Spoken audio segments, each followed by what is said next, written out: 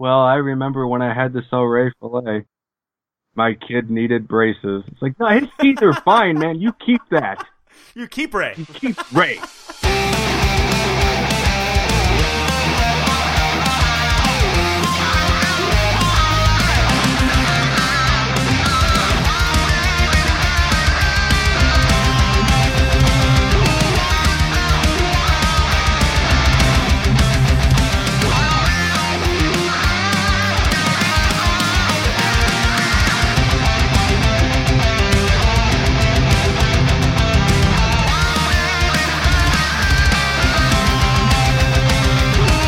Hello, dudes. Michelangelo here, you know, the master of the whirling pizzas. And you, my friend, are listening to Turtle Flakes, a bodacious bowl of Ninja Turtles goodness, brought to you by my radical dudes, Rob and Josh.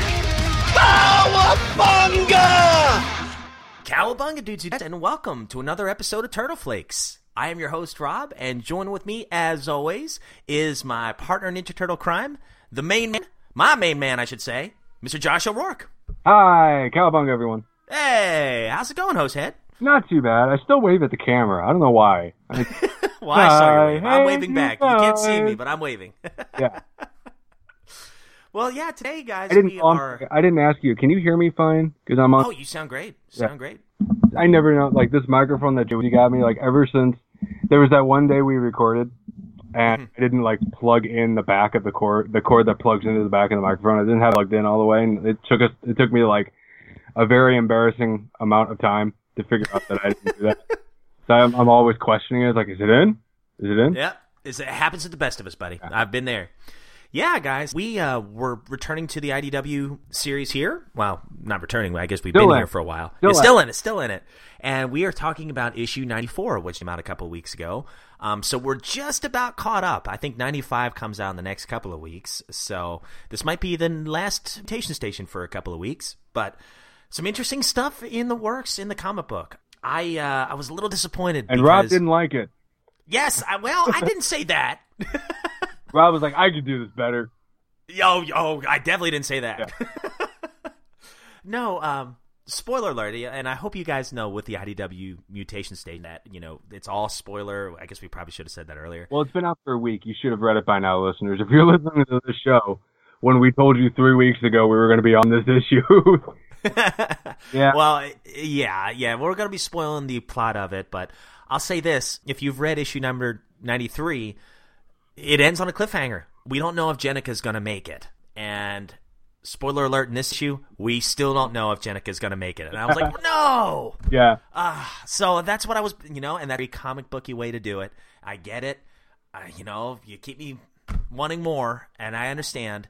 But Lord, I wanted some answers today. It's kind of like, you know, they actually reference it in this book with Casey Jones. It's kind of like in City Fall when Shredder seemingly killed Casey Jones. And he was in the hospital for like 9 issues, and you didn't know if he was going to make it or not. It's like, just stop playing with us. Yeah, just give me the answer. Give me the answer. You know what? We got some of the writers on our Facebook page, man. We got to just harass them and be like, hey, what happens? We won't tell you, I promise. Yeah. No, this is called constructive trolling. Come on. So, before we get into the comic book, Josh, have you gotten any Ninja Turtle pickups or anything lately? Yes. But I'll tell you on the next episode because it's not here yet. Oh, interesting. What'd you get? I was kind of hoping that I was gonna have it this weekend, but it was now it's gonna be next week. So I was like, all right, I will show you. Hold on. Have you seen those there? Oh yeah. What are those? The ones in front there. I got those. No kid. Well, I don't know what those are. Okay, so the figures that I'm going to talk about next week, hopefully. The figures I'm next week will be the 8-inch vinyl figures from Kid Robot. So they're an 8-inch vinyl statuette kind of figure, where it's not really a statue because it's too small in scale, but it's bigger than your average action figure. I think they call those statuettes or maquettes or something like that. But it's a vinyl figure where the only thing it's got like 2 points of articulation with three with the neck and the wrists, so you can do things with the arms there.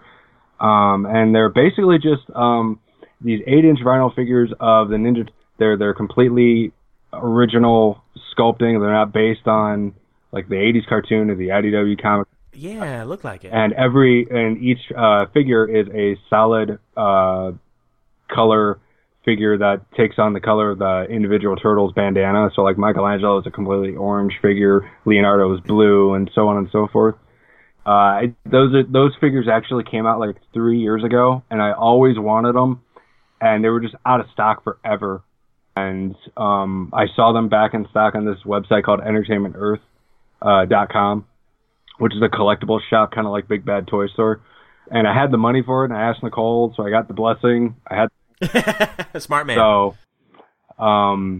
yeah. So I'm waiting for that to come in. So very nice. I have honestly never seen those before. Very nice. I'm really excited about them because I've always wanted them, but now I'm like, crap, where do I put them? Because they're not like, the Playmates toys, like 4-inch action figure. These are like almost a foot tall. I have no idea where to put these things. So yeah, have to put another shelf up. I should, yeah. I want to, but like I don't know where to put shelves at right now either. So, but I mean, I don't know. Anyway, we'll get. Yeah, very nice. I'm excited for the review, and hopefully sooner or later, I'd like to maybe bring a couple of toys off the shelf and review as well, because I've kind of missed doing that on the show. I know with everything that's happened with IDW, it's really important that we cover this stuff. Yeah. As it's happening, but I kind of miss doing the old toy reviews. So maybe we can do a quick review before we talk about the next comic or whatever. But speaking of toys, I was blessed to get from my buddy Ferg, who does a wonderful podcast called the Atari 2600 Game by Game. Major influence on me as a podcaster, doing the Retro Junkies and everything. But he sent his old April figures. He used to work at Toys R Us, and for some reason he picked up these figures in the early 90s, and he had them hanging up in his game room for years. And he sent them my way. The original 1988 April, the original Playmates one, the TMNT 3 film April, and then there was another one that I did take out of the box. They were for my son Grayson. And Grace, I in the video, I'm filming him open and everything. He's like, okay, I want him open now. I was like, oh, why don't we leave a couple in the box and we'll open one, and I'll save the rest for you for later. Or leave it in the box. It's like, no. Yeah. So he opened the 80s hair April. It's like where she has this really poofy hair. She almost looks like a Barbie doll. But oh, yeah, I know what you're talking about. Yeah, I'll have to get the box next time. I kept the back of the card and hung it up on the wall. So I'll get that next time and kind of review it. Since starting out of the box, I can talk about the articulation and everything. But yeah, I just thought that was so nice. So that was basically my pickup for the week. Was those 3 April figures and the Mitsu figure from Turtles 3. So in the box in good condition, except for the one my son took out. So big thank you to you, Ferg, if you're listening, and just really, really nice, man. I'm gonna try to pay it forward and maybe do a giveaway for our listeners, just as a thank you for sticking with us here soon. I've been kind of building a box up as we go. So, didn't you do a Metalhead figure giveaway last year that you never sent out? Oh my gosh, I did. Oh my gosh, I need. Oh that guy Lord, I forget who even won that. To buy my own, he went out and bought an old Metalhead figure. You know what I'm going to do? I'm going to make things right here. I'm going to send that guy that Metalhead plus all the other stuff I've been putting in this little giveaway box. Yep. So join us next week, listeners, where Rob tells us, "Oh man, I forgot to do that." On Turtle Flakes. That'll be a segment. Yeah, what Rob forgets for the week. So please email in again if you were the winner of that Metalhead figure, and if you're still listening, you're gonna look who it is. You're not even gonna try. I can't remember. I could check. Maybe I got it in my email. Man, don't be like, if you can tell me who you were, because you're gonna get like 400 emails. Like, I was gonna say, with my Metalhead at, and it's like they didn't even make that many figures. Come on. Oh, that's so funny. That probably would happen. As I was saying that, I was thinking that could happen. All right, so speaking of emails, we did get 2 emails this week. And speaking of toys, one of our resident toy experts, Mr. Baxter himself, this is kind of a depressing email here, so you might be fired up with this one there, Josh. Okay. So he says, "Hey guys, remember the time I called in about the white Slam Dunkin' Don?" Oh no. Yeah, then the following show, you read that email that broke down the distribution numbers and everything. Yeah. Dude, totally shot myself in the foot. Since the prices have skyrocketed, $600 for a loose one with no accessories, and upwards to $1,000 for one on a damaged card. I literally waited 2 years to see one on eBay. Now they get listed every week. Any chance we could revisit that and talk about it on the show? I'd be happy to call in and talk about it. I feel like we're sort of responsible. Yeah. You should be getting royalty on these sales. First of all, Nick, thank you for the email. Let's just show you how many people are listening to our show. See, I'm thinking that can't be because of us. We don't have that many listeners, at least I don't think. We don't have that many, or do we? I don't know. So maybe, I don't know. You know, we really have no numbers. We have no idea who's listening. No, but I think it's one of those things that's a coincidence where it's just like, you know, it's kind of like, if you look up, like, when I was trying to find a scratch figure, it took me like a year. It's just, not there. Looking for it, not there. And then all of a sudden I typed it down on eBay and there's like 30 of them. And then now you type it in and like there's just none. You know, you can find customs. Like I saw one that I really wanted. It was like this dude he took a scratch figure and made a mold out of it and just made a clear plastic figure of Scratch, and you can see all the details and everything in it. Wow, I was like, cool. That's really cool. A dude wanted $40. I was like, I'd kind of like one of those. Just that clear, invisible. But you know, like then it was gone forever. I was like, all right, fine. But like, it might be a coincidence, but it's one of those things that's just fun to think about. Where it's just like a bunch of people listen to our show and be like, I could pay for college with this. If that were the case, I feel terrible about it.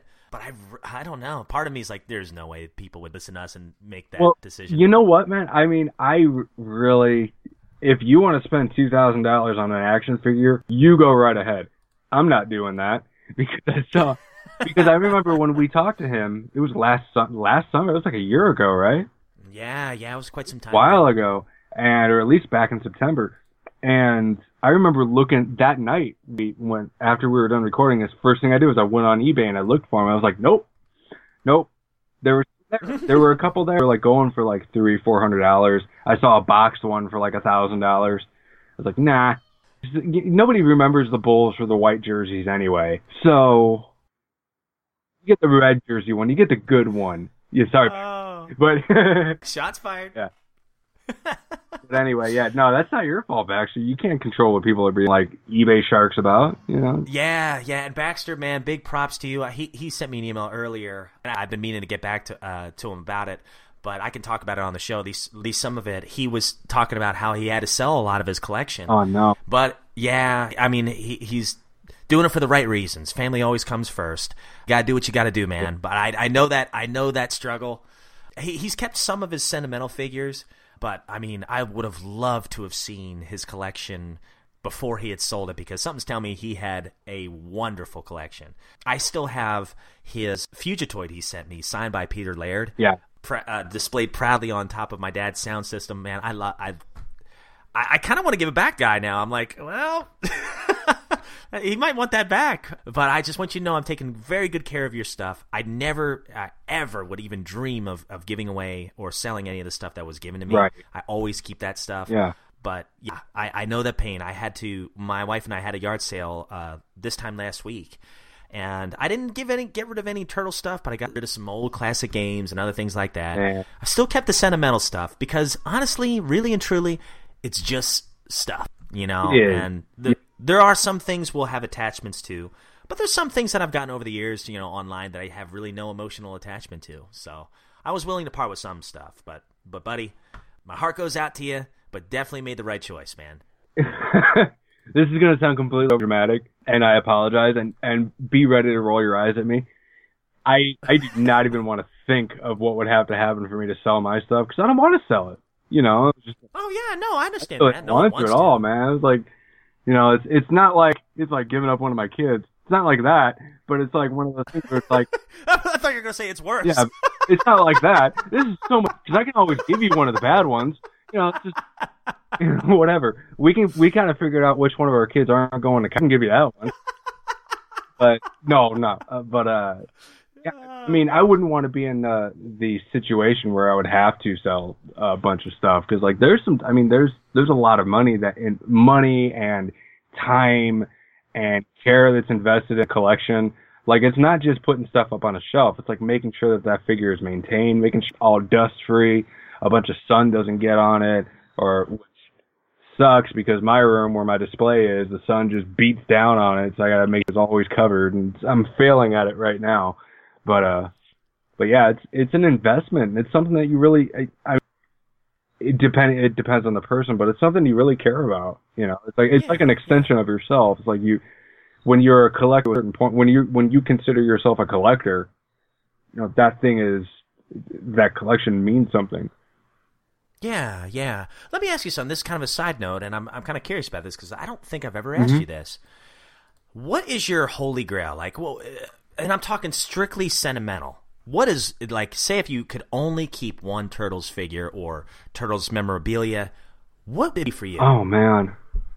You know, a lot of it, there's so much of it that's sentimental because, like, so much of it that, like, I got at a time when, like, maybe I shouldn't have, but, like, it meant a lot, so I got it then, or, like, a loved one. Like, Nicole got a lot of Ninja Turtle stuff, and she thinks Ninja Turtles are just the dumbest thing. She admitted this to me a couple of months ago. I was like, oh, well, I wish I would have found else then. but there's probably... It would probably be the original. I've got the 4 Turtles in box, the original 4 Turtles in box on the wall here. And if I could keep all 4 of those, that would be cool. But like probably the Donatello one.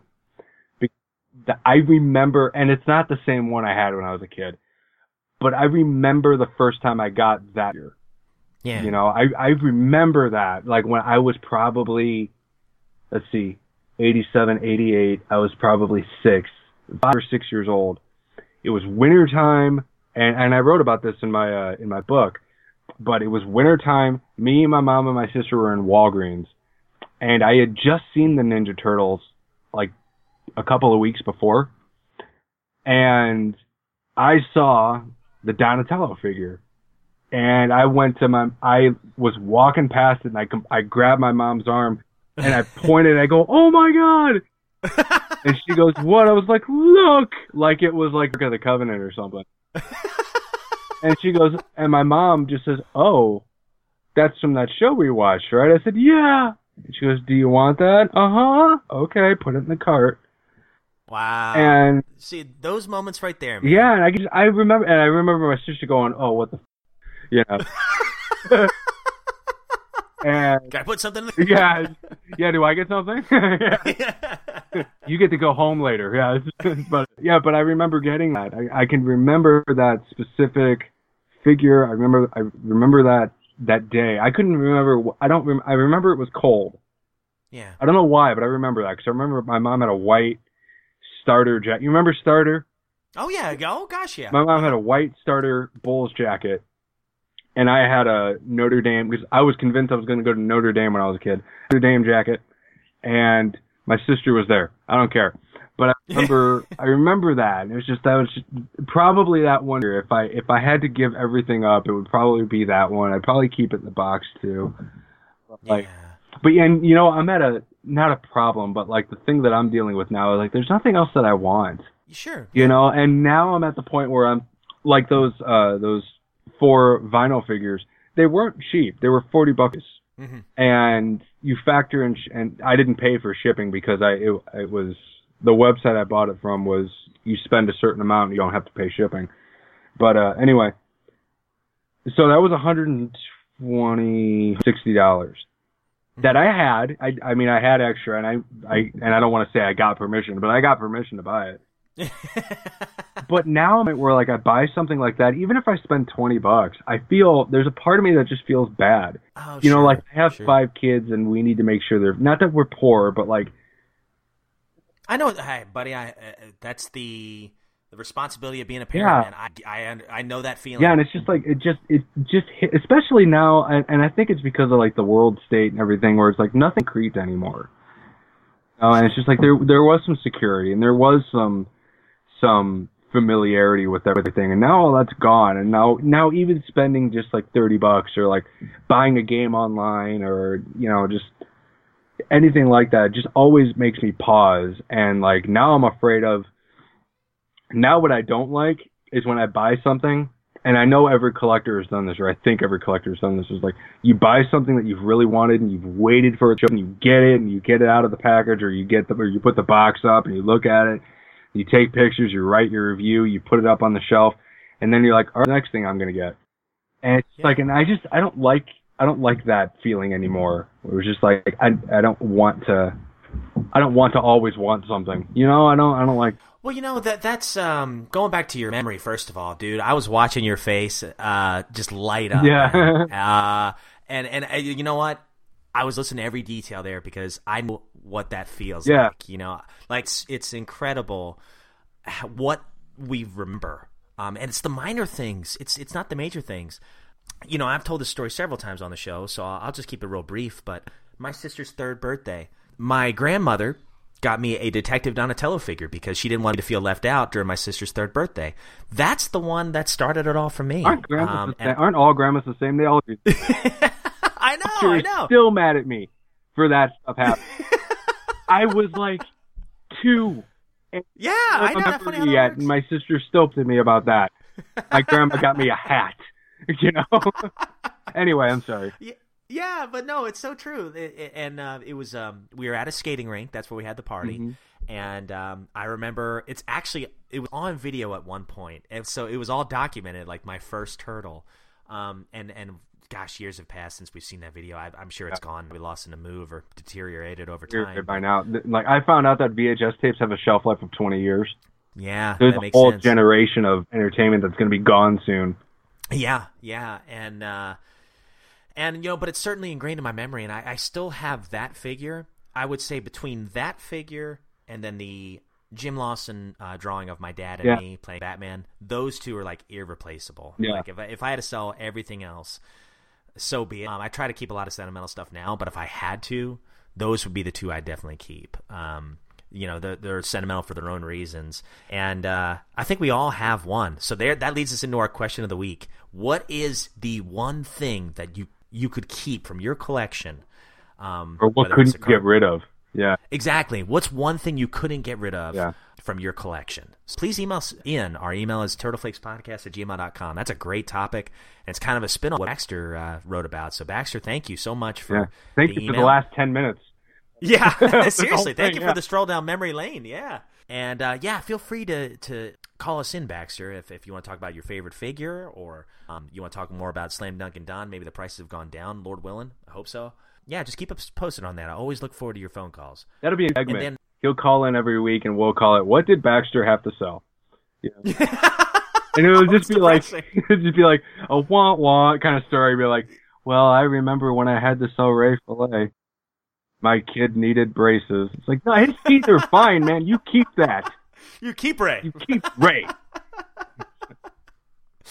So we did get one more email, and this is going to blow your mind. Guess who it's from? Brian from Utah? No, Michael Scott. No. Oh, man. No, it's funny. He actually says, sincerely, Michael Scott. Not that one. He did that last time, I think, too. I love him. But he says, "Hey, dudes, I thought I'd drop an email after meeting Stephen Levine at the Comic-Con in London last weekend. Last time I emailed the show, it was about my love of the TMNT Adventure Comics. Mm-hmm. So naturally, this was something Stephen and I discussed. To his credit, he was so open, and we spoke for a while about a range of things. Love to meet Steve Levine. That's so awesome. Especially about the Adventure series. God, I would love to pick a ring about that. Yeah, one of these days. We've been trying to... You remember this book you wrote 40 years ago? I want to know everything about it right now. What was going through your mind? He says, on his table, he had some awesome sketches, including some toy designs. I joked about the unwritten rule that a toy design character couldn't have two matching arms or legs. He laughed and agreed that the characters were rarely lucky enough to have matching limbs. He then went on to say that he had recently been interviewed by some guys who are doing some research about the turtle toys, particularly rejected designs. Ooh. They may be even looking to produce a book. Can we get this idea out there in the community? Can we find out any more? Who wouldn't want a copy of this? Below are a couple of prints that I picked up. He signed them too. Cowabunga, Michael Scott. Not that one. All right. So first of all, about the book of, the rejected designs, I would be absolutely, totally 100% on board for buying something like that. I'd buy it. Yeah. there's so many things that, unfortunately, over time, gosh, we're getting on, 35 years? We're knocking the door to 40 years. Can you believe that, Josh, for the Turtles? That's crazy, yeah. And, yeah, I just wrote about one unproduced figure a couple of days ago. And, if you watch the Turtle Power documentary, when they get to the subject of the Ninja Turtles action figures, the first line from Playmates, still the Ninja Turtles action figure line, fight me, I don't care. There were a bunch of drawings that were shown of I don't know who it was. Maybe it was Steve Levine. I can't remember who it was. But no, he was a Playmates Toys guy. But he had done a whole line of action figures of people that were turned into everyday objects. There was a cop that got turned into a street light. Wow. There was a construction worker and just all kinds of weird stuff. And he says, I forget his name, but he's like, I did a lot of weird stuff. I submitted a lot of bad stuff. I would love to see all that stuff, man. Me too. Me too. I'd love that. Like Ryan Brown and Jim Lawson and a couple others, man. Steve Levine, obviously. I mean, I'm sure there was so many ideas they sent in that just weren't approved for whatever reason. I'd love to see those. So, our listeners, this is a challenge and an open request to you. If you know anything about this project, please email into us. We would love to learn more, and we would love to spotlight as much as we can because we're all over that kind of stuff. And Michael Scott has attached 2 photos here of the ones that seen signed, and that's awesome. It looks like a Fantastic Four cover with Michelangelo and the Shredder, the giant Shredder, or mini turtles. That is neat. I like that. And then, and I love that Surfing Mikey. Oh, I love Surfing Mikey. Where did you get that print, Michael? That's what I want to know. I want a copy of that. I have that figure. Yeah, that looks just like him. Yeah, I know. It looks great. Even got the crab on the surfboard there. Yeah. Oh, so great. Yeah. So great. Well, I put Sewer Surfing, was it Sewer Surfing Mikey? I think so, yeah. I think so. I put him in my top 5 favorite Playmates figures. I just love that design. Great stuff there. I'd love to meet Steve Levine, and I'd definitely love to learn more about that particular project that apparently some folks are working on. So if anyone knows any more information about that, please email in. We would love to share it on the show and kind of get the word out there. Yeah. For our 10 listeners. Hey, you know what? We listen to enough people that skyrocketed action figure price to a stupid. Oh gosh, you really think that? No, I don't. No, I think it was a coincidence. But you know what? You know what? We're just gonna say we did. It would be all because of us. It would be our luck that was the impact on the turtle community that we had. Exactly. Yeah, we're the toxic. Yeah, I mean, it's not the fact that we got to talk to Jim Lawson before he decided to stop taking interviews. Talking to Kevin Eastman. Or getting, we didn't contribute to comics or books or movies or anything. No, we contributed to skyrocketing antique toys. Oh, that would be our legacy. Go figure. Hallelujah, you're welcome. All right, guys. Well, with that in mind, what do you say we talk about the comic? All right. Hello, Violators. You're in Casey's comic classroom. Prepare to be schooled. Ladies and gentlemen, boys and girls, children of all ages, welcome back to another installment of the IDW Mutation Station. Very nice. Yay. Very nice. Well, do you have that written down or you just know that by heart? No, I just know it. No, I just remember, I just channel my inner Road to Degeneration X. Very nice. Very nice. Well, good stuff here. It says here, now this is IDW issue 94. This is all spoilers here, so if you've not read the issue, go ahead and read it first, and then come back and join us here as we talk about it. So it says, the story so far, Karai aims to control the Foot Clan and the underworld of New York City.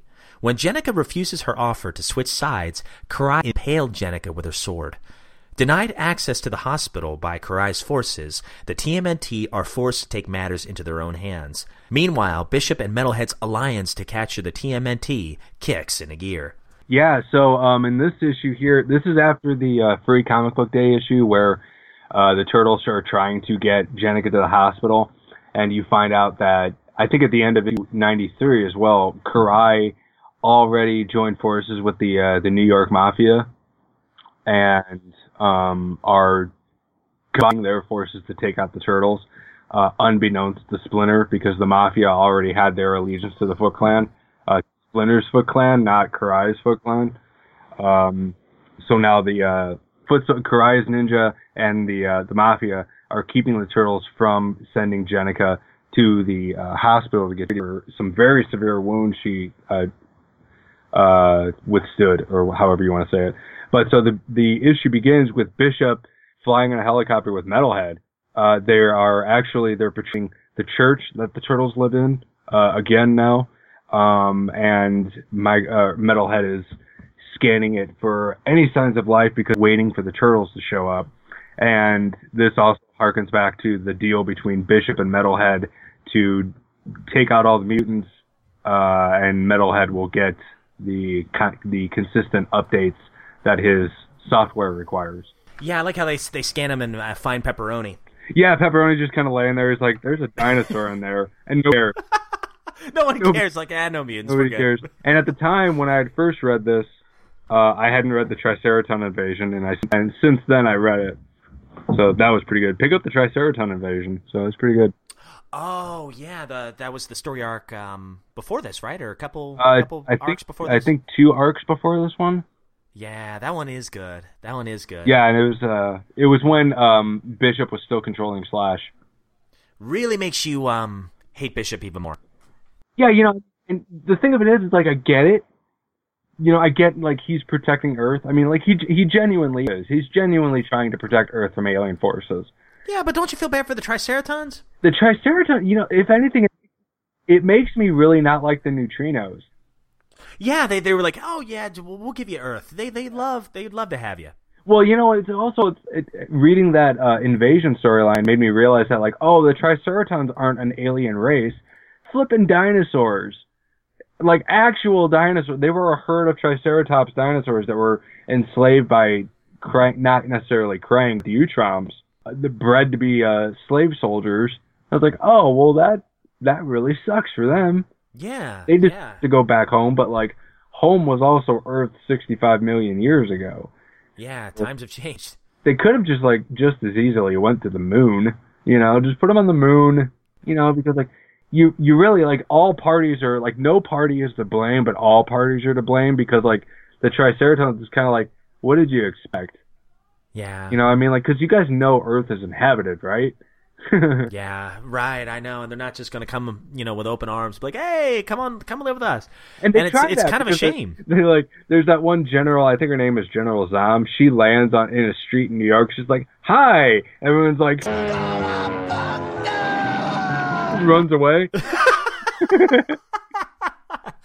Oh, that's such a good... I feel so bad for them, too, because they get attacked right away by the EPF. Immediately, yeah. And Bishop and the EPF, use, the guise of, friendship. They're like, oh, hey, how you doing? Yeah. They're very fastidious in their greetings there. They're very kind.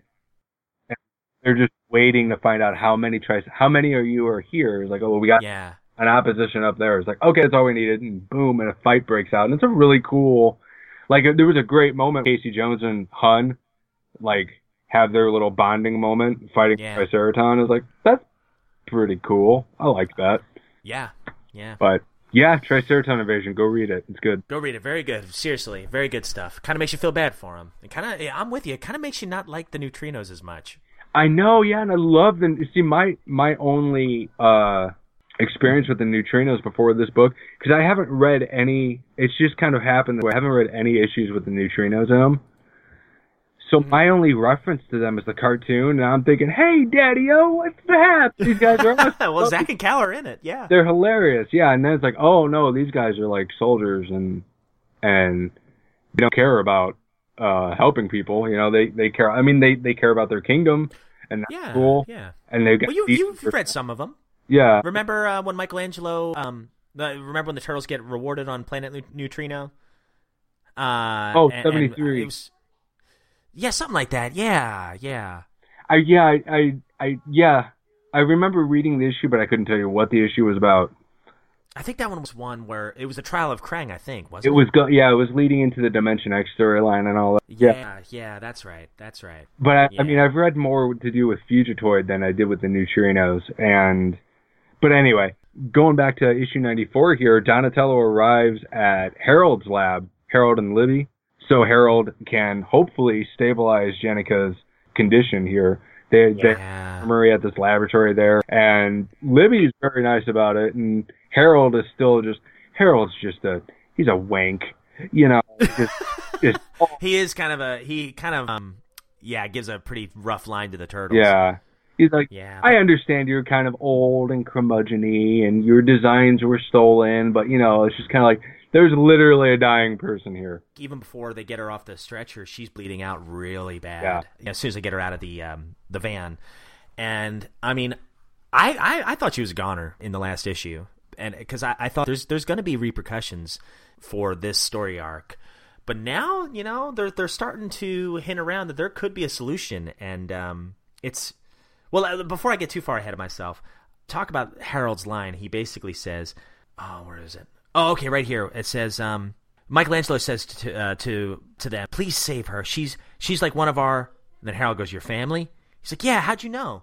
Because if she wasn't, she wouldn't be in this mess. She wouldn't be laying here, yeah.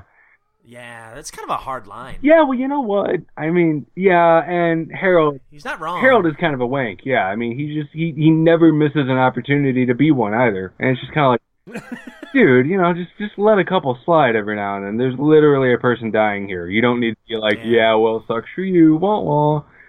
Yeah. But, and you know, everybody knows somebody like that, too.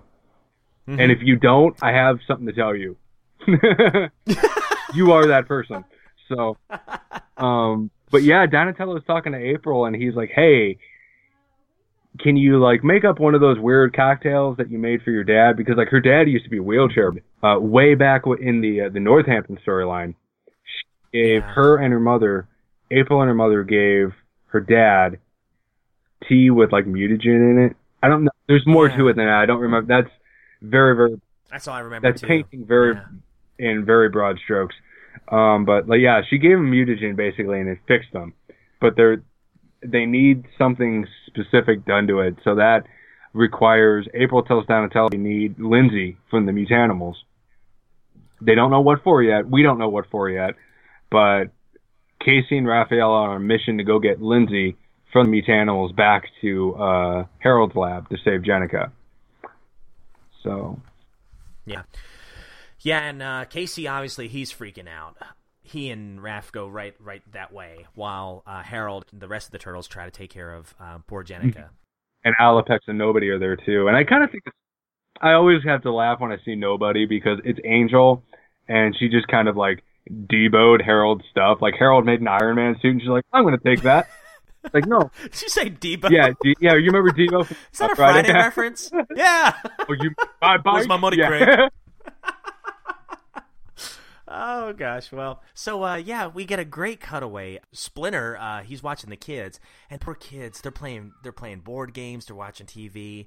One kid's playing a little, cardboard box castle. I mean, these kids they're just being kids. They have no idea what's about to unfold, and it's only going to get worse because Splinter receives a phone call from Leonardo, who has to give him the bad news that not only did he sneak out, and agree to have Jennika meet privately with Karai behind Splinter's back, but Jennika could very well be killed. Yeah. All right, and Leonardo got to give his dad the news that, hey, we really screwed up. I wish there was an extra page here with the turtle deciding who has to call Splinter. Like, I'm not doing it. I did it last time, man. I was thinking about that. I was like, that takes guts for Leo to even call him and tell him what's happening. Leader, he needs to do it. Yeah. That's what leaders do. Right, you're right. And, of course, Splinter, he's very upset. Leonardo says, I think some of the families have switched sides. He goes, Father, are you still there? And Splinter says, Leonardo, remain with Jennika. Assist the Lilias with her care. Whatever they need, I will tend to other matters. And boy, does he. So, yeah. We don't know exactly what's going to go on yet, but we see it later on in this issue. It's pretty hard. I think it's kind of funny, though, to see Splinter use a cell phone. Yeah, there is something kind of funny. It's weird because his ears are, just because of the structure of his head, his ears are way up here, but he's holding a phone like we would. So are his ears for show? They're show. Does he have two sets of ears? I don't know. Or his human ears? I don't... just roll and with this is why, because comics. Yeah, it's because comics, yes. And then we get a cutaway to Raph and Casey, and an interesting conversation they're having here. They are both extremely angry. I'm sorry, I love the panel in another page or two with, "Hi, I'm Pete." Kind of breaks up the seriousness of the book. I know, yeah. But that's the point of the Mutanimals. Like, the Mutanimals are like the 80s action movie that's, like, funny. Yeah, you can't help but like them. It's kind of like the Ninja Turtles are in that movie, The Untouchables, and the Mutanimals are in Lethal Weapon. I could see that, yeah. Before it gets funny, it's a pretty serious moment here with Casey and Raph, because Casey's like, or Raph says, "I'm telling you right now, no matter what happens to Jen, things are about to get way freaking worse for Karai." And they're both kind of psyching each other up like, this is war. I don't care who we have to kill. We take the fight to them. We're killing everybody. Yeah. And that's they've crossed that line. They're upset over what happened to Jennika. They don't care who they kill at this point, as long as they're on the other side. They're the enemy. And they're going to take the fight to them. And they're going to Animals, which is the perfect group to go to when you have so much bloodlust like that. So. Well, they're not talking about killing anybody. They're just talking about hitting them first. Well, but you know what that means. But, yeah, I mean, they're inferring. I mean, it's kind of like, well, what are they talking about? Because if it's like Leonardo or Michelangelo saying that, you kind of know what they mean. Yeah. But, like, with Raphael and Casey, could go either way. Yeah, I took it as murder. And we're going to kill them. You know that they're capable of it. Well, I know Casey's capable of it. We don't really know. I don't think we true. really know about Raphael yet. Yeah, the jury's still kind of out on him. That's true. The jury's been out for 95 issues now, so, it's kind of like, all right, dude, do or get off the pot, one of these things, So. And old Hob, man, he knows that too. He's like, dude, I see that anger in you. And he plays that card. Old Hob plays that card. He's not an idiot. I love the Mutanimals. I really do. I know. Yeah, I would. If this issue, like issue 100 was the end of the Turtles comic, I would love it to pick up with Mutanimals. Oh, I wish they'd had their own side series. I really do. But but they're not the main draw. They aren't. I mean, they're. I know. Which is why I think some of them are expendable. Again, because like they tried it in the 90s and it didn't work, and it probably wouldn't work now. Well, yeah, they tried it in what 2013 or 14 with their own miniseries. I guess that was always meant to be a miniseries. That was a mini. Though. Yeah, it was. I mean, without that, we wouldn't know who Null is. Yeah. So Raphael and Casey Jones are at the Mutanimals headquarters to get Lindsay, and Lindsay's all for it. She knows why. She's like, okay, I know exactly what we got to do. We got to go save Jennika. April's already called me. I'll be in the van. She's like, no problem. And when the Mutanimals show up, they're all guns blazing, ready to go take out who Raphael figures is Karai. Yeah. But he actually says Karai is one person on our list, and she's not the first one. It's like, we got to go take out Madame Null at the Null Corporation. He doesn't say why. He doesn't say the real reason why. He says that we got to go take her out for a mutant experimentation. And he's like, just look at Seymour, who's Mutagen Man. Take a look at Seymour or Ray, and like the conditions that they were in, and like Seymour. And I don't know if his name is Seymour Guts, like it was in the cartoon, but like Mutagen Man was basically mutated without anything to mutate into, and so the mutagen just kind of like dissolved him, and he lives in this like stasis suit.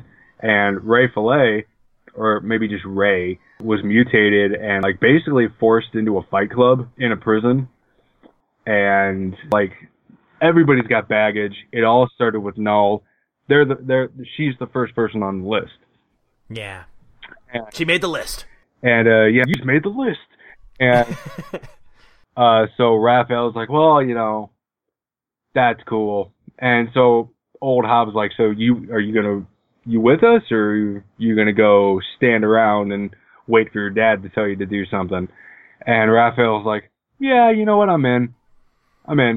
Yeah. I mean, Hob kind of a little bit too, like kind of hitting around like, we need somebody really tough. We need somebody that, is not going to pull any punches. Yeah.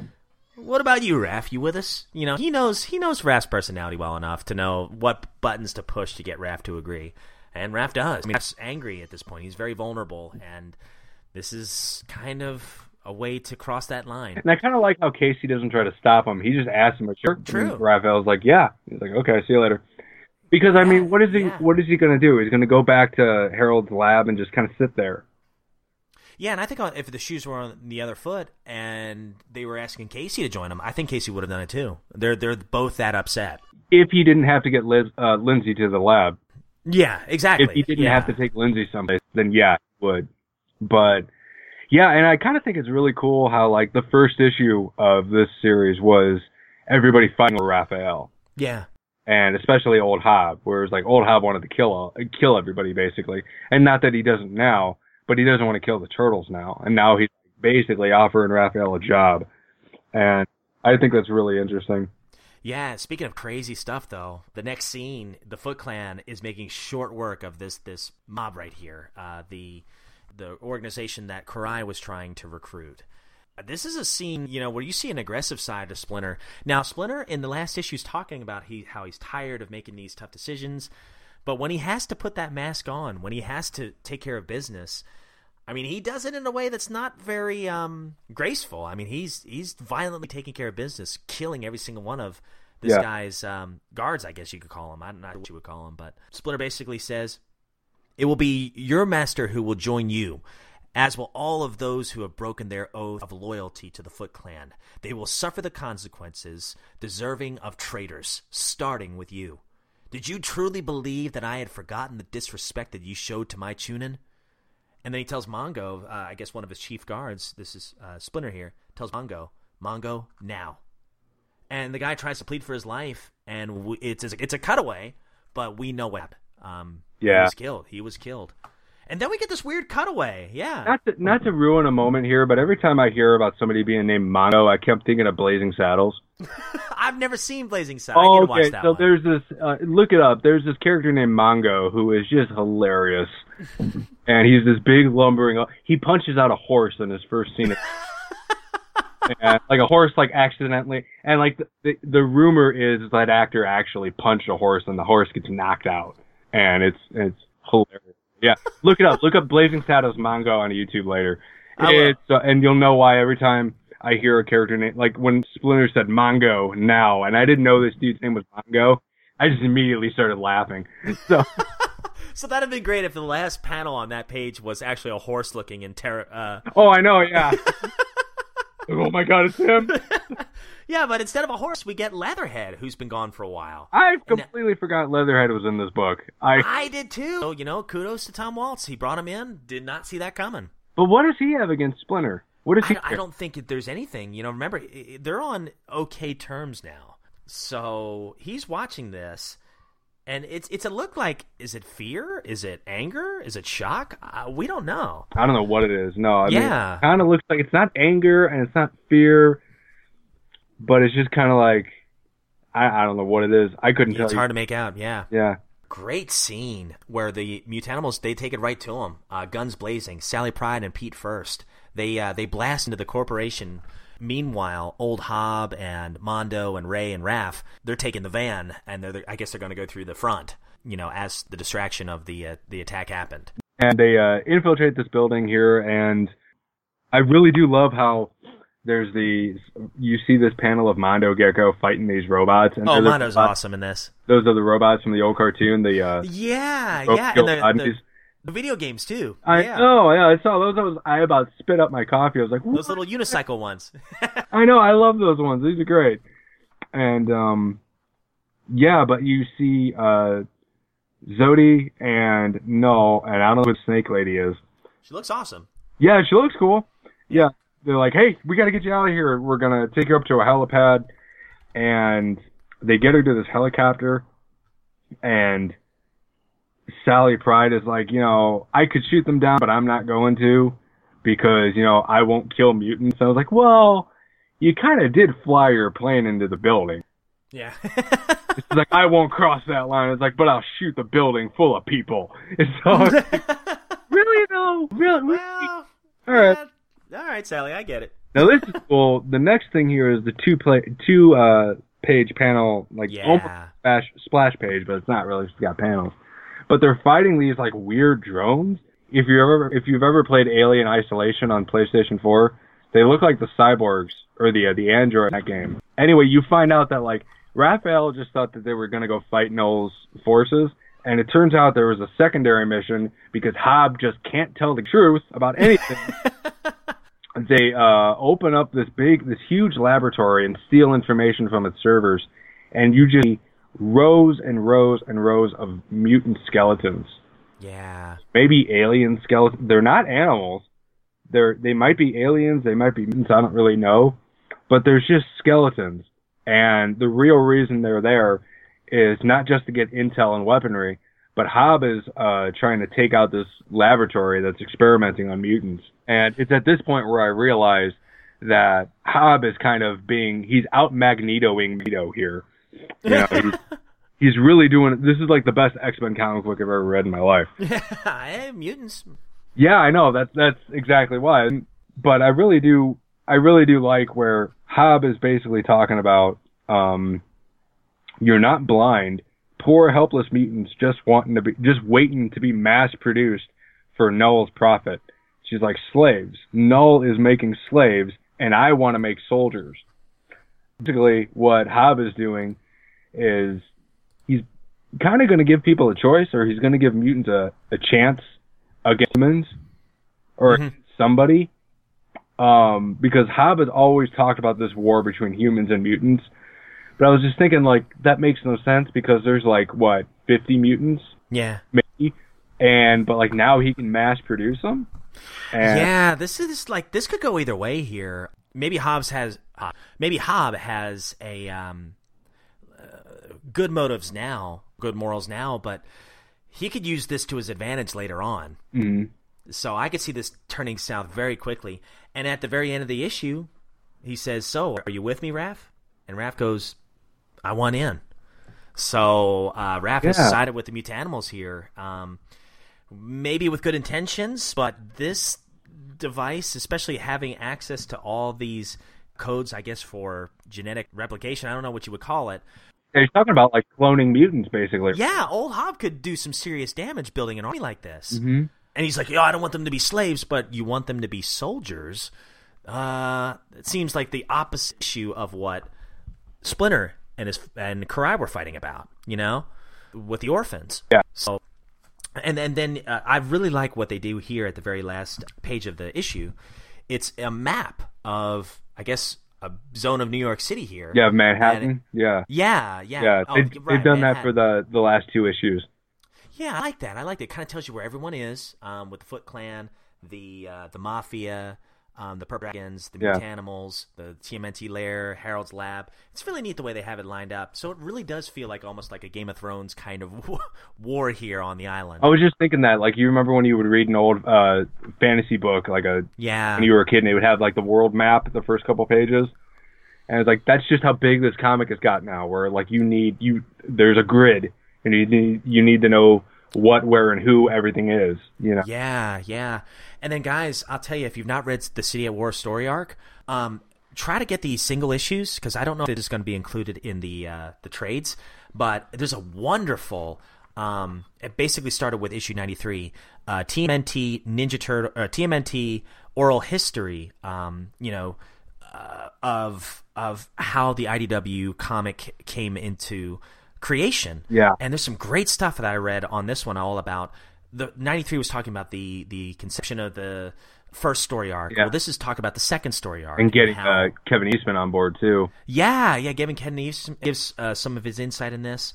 It talks a little bit about Dark Leo and all these new ideas they wanted to bring to the table, where I read a little bit of what Tom Waltz said. He said he felt like the first story arc was still kind of paying homage to the original Turtles, and then this story arc here that they refer to, the Dark Leo saga, that was all new. Yeah. And they all talk about that next story arc there. So really fascinating stuff here. Try to get the single issues if you can, so you can read this, because I'm sure it'll be in the trades. I hope so. Yeah, it's really fascinating. The first part because it's going to be two parts when the trade paperbacks come out. So, like, City at War Part 1 will come out in October, and I would imagine City at War Part 2 will come out in January. Mm-hmm. And I'm sure both of them will be in that, these oral histories, or maybe that'll be like just like on the last issue of that part 2 of City at War will be like the whole oral history thing, which would be cool. But yeah, I mean, I really like how they did mention about how the first story arc was very much paying homage to everything that came before it. And it was like, they're still paying homage to everything that came before, but now we kind of don't notice it. Mm-hmm. Where it was like, the first 3 years of reading this book, we were just, I don't know about you, but I know I was sitting there going, holy man, look, Bebop and Rocksteady, there's Krang, there's this, there's Rat King, oh my god, there's this. Kind of didn't like that Rat King looked like the 2012 version, but whatever. You know, there's all this stuff that I recognize that's familiar to me. And it was a big deal, right? And now it's just kind of like, hey, there's Roadkill Rodney. That's kind of a deep cut. But I mean, like, I noticed that because of, I don't want to say I'm a super fan or anything, but the average person that just reads the IDW comic book and doesn't care about Ninja Turtles outside of that comic book, which I'm sure that there are, they're not going to know that that's Roadkill Rodney. They're just going to see that, hey, in this issue of Talking Turtles and Cats, there's a weird-looking robot. All right. You know, you don't notice it anymore. And it's become, like, so just not commonplace, but, like, I don't know how else to say it, but it just becomes, like, the nostalgia aspect of this book is no longer an aspect. Now it's not even nostalgia anymore. Now it's just like, hey, look at how they implemented this thing that I know. And I really love that about this book, where it's just like, you don't care about how crazy everything looks anymore. You know, like, how crazy everything looks is no longer a novelty. You know, it's like you're invested in this world now. And you know, like I just said, this is like the best X-Men comic that I've ever read in my life. Yeah. You don't care about the X-Men anymore. You don't care about laser beams out of their head or metal claws or weird Technicolor outfits. You care about those people that are under all that. Yeah, you're exactly right. And I just think that what IDW has done, it's such a hard balance too. I mean, it's a hard sell because you've got to pay homage to Mirage. You know, there's a level of respect that you should always kind of have with the things that have happened before, but also enough ambition and courage to try something new and incorporate new characters as well as old characters, you know, to kind of appeal to everyone. Not everyone's going to be happy with it. I mean, that's just the way fans are. But I think IDW has done as good a job as you possibly do. I mean, obviously they're nearing the corner for issue 100 now. 6 issues left. 6 issues left. In 2019. Say what you will about comic books, you know, I always hear it. I don't know the numbers or anything, but I always hear that comic sales are not as strong as they used to be. I don't know if that's true. Oh no, they're not, terrible. Yeah, but the thing is, this is still thriving. This is still and it's doing exceptionally well. So kudos to Tom Waltz and one guy. Well, not one guy, but Tom Waltz is kind of the brainchild behind most of it. It's like the 8 guys working on this thing.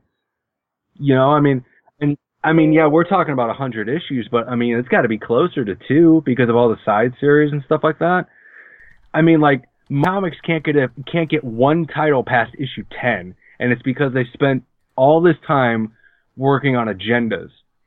And we're not going to talk about that, but like they've spent years and years trying to hammer an agenda home, and their sales have been plummeting through every floor underneath everyone else there at that company. But IDW said, hey, what do you want to do with Turtles? We don't care what it looks like. What do you want to do? And yeah, they spent the prerequisite amount of time paying homage to the stuff. But then when their story kicked in, probably around City at War, or City Fall, probably around the Dark Leonardo stuff, just responded to it. And it was just like, you can make something look like however you want. If that story is not good, if there's no quality there, you're not going to sell. You know? And like, I mean, there are plenty of good stories that don't sell. I know it happens. It happens more often than it doesn't. But that's what makes this book so special. because it's just good. Everybody realizes it's good, and yeah, it's not pulling in Batman numbers, but Ninja Turtles never have. They've never had that Marvel or DC money behind them, which is what makes Ninja Turtles great. Which is why I love them so much, because they're flipping scrappy as and that's what this book is for me. It was like it did not care about what other people are trying to do. It did what it did best. And IDW, for all their credit, they were just like, hey, man, keep doing it. Go ahead. Yeah, absolutely. I think IDW has knocked it out of the ballpark. And, even though I've complained about things, I still recognize that it's just like nobody's done. That's why I still say, like, nobody's done Ninja Turtles better than them. Yeah, I mean, we all have our favorites, but as far as, long-term success, IDW, I can't think of one that rivals it. I'll always have a sweet spot for Volume 1 and Volume 4. And I know you're an adventures guy, but I think we all agree that IDW has been wonderfully successful during a difficult time in the comic book industry. So kudos to the creators. Go read the history at the end of these issues, guys. Wonderful insight here. And also send us an email. Don't forget about the question of the week. What was your favorite figure growing up, or what's a hard one for you to let go? Like, what would be the one you couldn't get rid of? And send us an email at turtleflakespodcast@gmail.com. We are on Twitter at turtleflakes. And we do have a Facebook group page at facebook.com/groups/turtleflakes. We do have a TurtleCom hotline, which we didn't receive any calls this week, so I challenge somebody to call in. Baxter, I'm talking to you. Brian Utah, I'm talking to you. No, last time Baxter called in, figures started going up like 3,000%. That's true. Gosh, Baxter. So our number is 865-309-4875. Big Slice of Pizza goes out to TMNT Entity and Totally Tubular Turtle Tuesday, which is a YouTube show. We are proud partners with the Retro Gaming Times magazine at classicplastic.net/TRT. And, of course, Josh's Radical Turtle Tracks blog. Would you like to talk about that for a second? The Turtle Tracks blog is basically a website that I contribute to, or that I write, that I run, which basically pop culture, talks a lot about movies, talks about video games, comic books, collectibles, talks a lot of movie news. When basically I'm writing about whatever interests me, so I'm not going to focus on every single little thing under the sun, because I don't want to clickbait anybody. But right now I'm focusing on a series just kind of off the cuff about my military experience, because I'm just tired of writing about comic books for right now, and also nobody ever really gets the military right. I heard it put that military nowadays, what you see on TV, is all propaganda. So I was like, I can write about my experiences, and it's not pretty, but it's honest. That's not. Yeah, I read it, man. Very, very interesting stuff. That's just my version of it. I don't know what everybody else saw, but I can only give you my perspective from what I remember. Yeah. Good stuff there, man. And honestly, appreciate your service, man. I don't say that enough. I really do. Oh, don't worry about it. Nah. You're the man. Yeah, well, I already kind of ruined it for everybody, because I told everyone I had no star-spangled aspirations. It was like I had no patriotism about anything. I was just like, I'm bored. what can I do? Doesn't matter. You still put in your time, man, and that means a lot. Seriously. Thank you. Yeah. And you can also find me on YouTube. I have a gaming channel called Turtle Tracks Games, where you can find me playing games terribly. I've been on a real Dead by Daylight kick, because in probably when this episode airs, or maybe the week after, will be the inclusion of the next killer, who is Ghostface. Very nice. But not the Ghostface from Scream. So the license that Behavior Interactive actually acquired was Ghostface the Mask, because that mask existed before the Scream movies, and it was its own license. So they got a very cheap license, and they could make their own character behind it.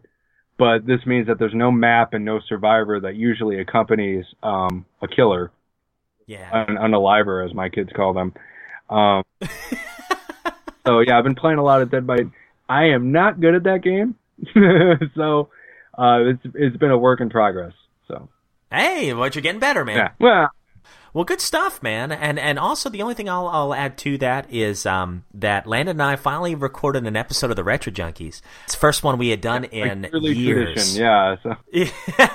Yeah, right. Yearly tradition. It's been we actually did the math. It's been since we did an actual official Super Show. It's been over 2 years, and it was so good, familiar to go back. So that episode should be released soon. If you love retro games and everything, and just goofiness, just us being stupid, then check out the show. It's the Retro Junkies. Just search it up in any of your podcast feeds. You should be able to find it. It's all free, family friendly, and we talked about Super Spike Volleyball for a good summer game, and it's a lot of fun. It's one we definitely grew up playing, and we definitely like talking about it. So it's probably I'm exploiting the Turtle Flakes feed to promote my other show, but oh well. It's your show, dude. I exploit my own stuff. Just. Oh yeah, that's true. We were talking about speaking of summer games, though. Have you ever played for NES? Have you ever played California games? Yes. Oh yeah, dude. Mm-hmm. I love that, man. I just love it. That's how I learned how to play hacky sack. You remember that? Yeah, man. And I remember that's a hard game. And it was like kind of like silent, really low key, gory too. That game was because like when you were playing the surfing level, if you wiped out, like a shark would eat you. A shark would come, yeah. Oh, that's. And all you hear was da, and like a shark's head would come up and take you down. I'm like, oh great, I died. Yeah. Oh, good. Go play Duck Hunt. Yeah. So here's something for you, Josh. It's going to be a couple weeks, I think, before issue 95 comes out. Uh-huh. We never actually wrapped up the classic era of Turtles. So what do you say we go back to Mirage, the comics, next week and do a toy review before the comic? All right. Yeah, no problem. Cool. And then after that, as soon as 95 comes out, we'll review that, and then we'll get back to our regular format of the show. So, guys, thank you so much for listening. And Hoser Josh, the question we all want to know is, what type of pizza are we going to have to close out another totally tubular episode of Turtle Flakes? Oh, man, I've been on a real Mexican food kick. Ooh. So I don't really go for novelty pizzas because I think they're stupid. But it's like people making like cheeseburger pizzas and chicken pizzas and shut up, get out of here. Oh, it's delicious. But I want to go for like a burrito pizza. Ah, so I want to do like shredded beef and guacamole and queso and all the stuff to make that pizza crust really run for it. Try to keep its rigidity there. Yeah, to really make that bathroom work. Yeah, really. Yeah, we got a new toilet in. Got to test it out. So I'm gonna go for it. All right. Well, Dudesy Dudettes, thank you so much for listening. Thank you for sticking with us over all these many wonderful years. And on behalf of Josh and myself, here's to hoping you enjoy a mega slice of burrito pizza. I'm just gonna keep it like that. Do that, yeah. Cowabunga, dudes. Cowabunga, everyone.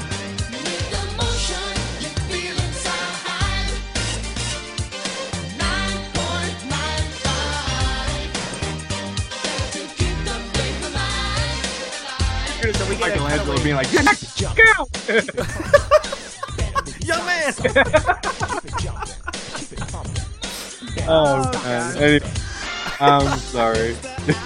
I like how we made that, we went from somber to Friday. Yeah, like just like that, yeah.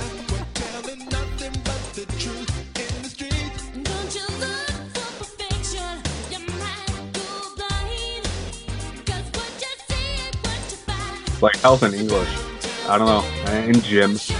Well, I believe it or not, I say that kiddingly, but I could actually see you being a teacher. But the only thing I that would make me crack up is you remind me of like. Have you ever seen that episode of The Office where Michael Scott, he's trying his best to be professional and not say that what she said? Or that's what she said. Oh man, that's not right. That would be you trying not to burn a student. You said Office, and I immediately thought you were going to compare me to Prison Mike. I'm here to scare you straight. Oh, hello, everybody. Oh, God, it's Clump. It's Clump. Oh, gosh. I think if you and I were to teach at the same school, it'd be like that episode where Michael Scott saw the dude from the British version of The Office. Oh, yeah. They become friends, like, immediately. He's like, oh, nice guy, yeah. Yeah, what a nice guy.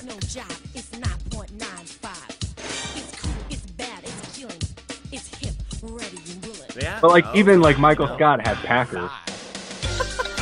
What's up, my nerds? Which, if I'm like anyone on The Office, I'm probably Packer. You're Packer. Yeah, it's like I could imagine when I say hello to everyone on Turtle Flakes, Jay Weasley, who's this? And you're like, bad. button ready? Yeah. I can just imagine you like, how can I get you out of this picture?